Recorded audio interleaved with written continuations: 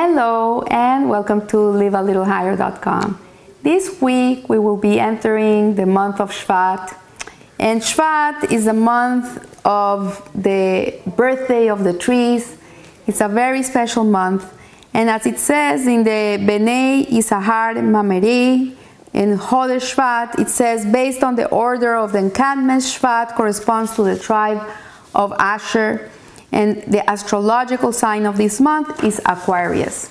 So in the book, The Wisdom in the Hebrew Months, which I just got to bring you new information on the months, written by Rabbi Zvi Risman, and it's considered a jewel, this book. He says that we find a seemingly diverse or even somewhat contradictory array of factors associated with the month of Shvat. There's like paradoxes in this month. One, we see that Shvat corresponds to the tribe of Asher, and Asher, Jacob blessed Asher, and he says from Asher his bread will have richness and he will provide the kingly delicacies.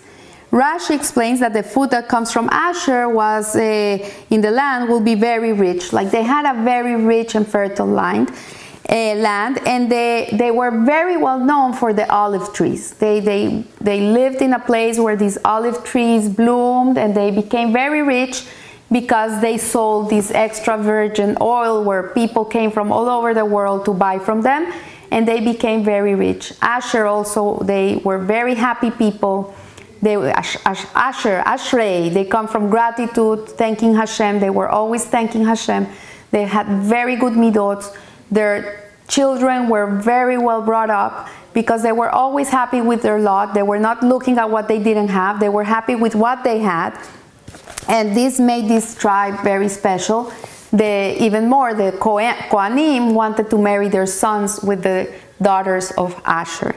Moshe Rabbeinu took Yaakov's blessing a step further, stating, Asher will dip his feet in oil. Not only will they be rich because they produced oil, what it says is that the abundance of olive groves was so much that it was so much olive oil that they had that they could even dip their feet in it. The Talmud records an incident illustrating how amply these blessings were fulfilled. Asher's land was so full of olives that one member of the tribe was able to provide an astounding amount of oil to one purchaser. So the constellation that functions in this month is the constellation of Aquarius, which is in Hebrew it's called Deli.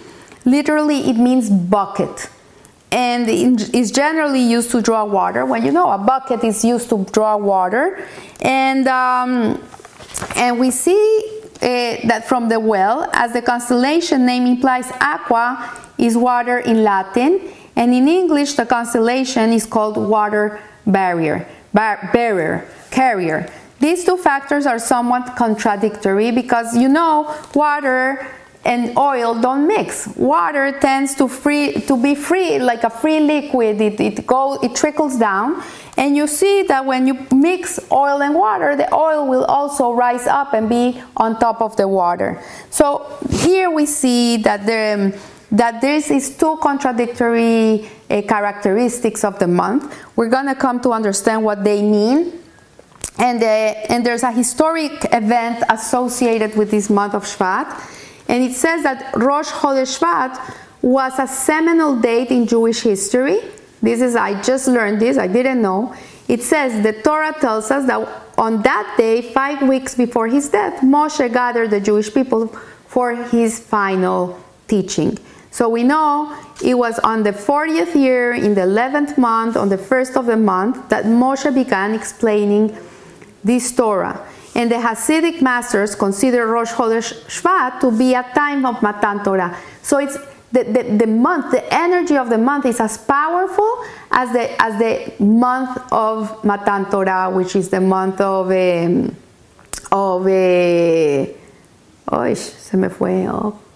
it's the month I got married. I forgot. Sivan. So it's as powerful as the month of Sivan, the energy contained in this month. although it's not something that is known, that it's like people know about this. So we see that Matan Torah was tantamount to the day that the Torah was given at Mount Sinai, was the day that the Torah was given. And because on that day Moshe began explaining the Torah to the entire congregation of Israel. For 40 years he was giving this, he was teaching the Jewish people the Torah that was given at Mount Sinai. We see that the Torah that was given to the Jewish people at the end of his life, which was the last book of Devarim, is known as the book of Mishneh Torah, because the last book of the 5 books of Moses in reality is like an autobiography of Moses. It's written in first person. It's the same Torah, it's the same laws, it's the same, he's like repeating everything that Hashem gave us in the first 4 books, but he's talking in first person. So this book is called Mishneh Torah, which literally means repetition or review of the Torah, and which contains many previously mentioned laws. For this reason, Rabbi Tzadok HaKohen refers to Devarim as the beginning of Torah Shebe'al Peh, which is the oral Torah. So this last book of the 5 books of Moses that are written Torah is considered the beginning of the oral Torah. So since the wellsprings of Torah begin to flow on Rosh Chodesh Shvat, when Moshe began teaching the Mishneh Torah, the ability to reach for great depths of understanding of Torah are contained in the month of Shvat. This is a month in which the energy is very auspicious to learn Torah and to be able to contain the knowledge that you acquire. So the more Torah you learn this month, the better it is. So Moshe's gift of Torah Shebe'al Peh, the oral Torah, had an aspect of historic significance. Rashi cites a midrash that while teaching Sefer Devarim, Moshe explained the Torah to the Jewish people in all 70 languages. He gave it in all 70 languages so everybody could understand it, not only the Jewish people, but all the 70 nations. And we find here that Hassal, our sages, react unfavorably to another attempt to translate the Torah. They're not happy about this. When King Ptolemy ordered the sages to translate the Torah into Greek, the world went dark for 3 days. So we know that when the first temple was destroyed, the Greeks made the sages subsequently made them translate the Torah so people could understand it, people that were not Jewish. I think it's in the second temple, the Greeks. So why was Moshe's translation of the Torah considered positive while that of the sages was negative? So let's understand what this means. So Rabbi Tzvi Elimelech Spira, he was a 19th century very holy rabbi known as the Bnei Issachar.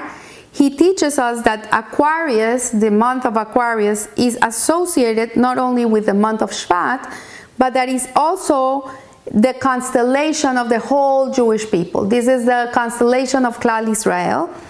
And he says that Hassal teach that Eliezer, Abraham Avinu's servant, was very, very loyal to Abraham Avinu.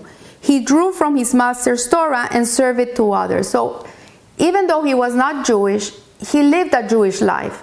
He lived with the 7 Noahide laws, and he spread Judaism wherever he went, the moral and the values of the Jews.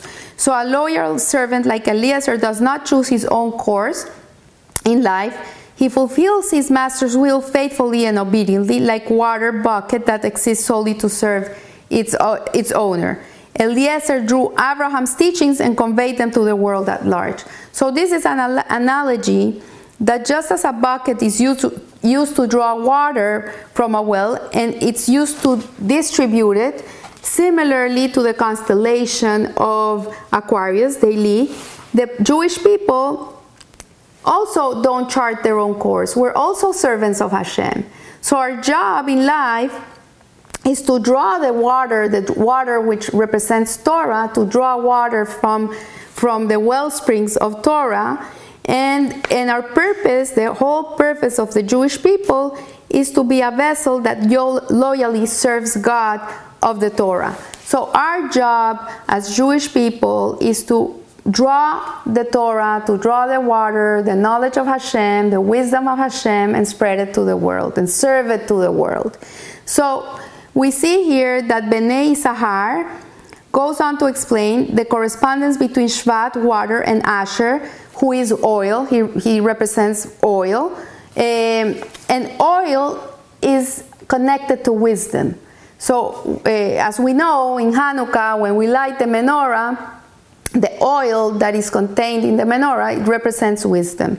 So Shvat is governed by Deli, Aquarius, the constellation of the Jewish people. In order to serve as a vessel for the Torah, we must be able to understand its wisdom. Like, if we learn Torah but we don't understand the wisdom of the Torah, how can we serve it to the world?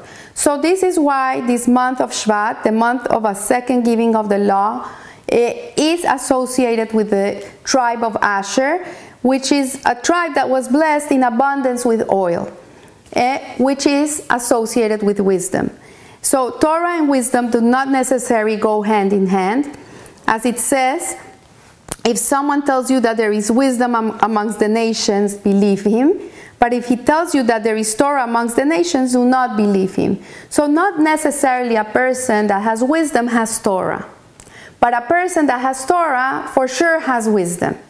So nevertheless, we obviously need wisdom to succeed in Torah. Hazal teach that one who sees olive oil in a dream can expect to experience Meor HaTorah, the light of the Torah. So we see that the Talmud states that one who sees Shlomo HaMelech in a dream can expect to become wise. So we know that Shlomo HaMelech was the wisest of men. He was considered the wisest of men. And he used his wisdoms to study everything that happened in the world. He knew about everything, Jewish, non-Jewish, secular, and Jewish, everything.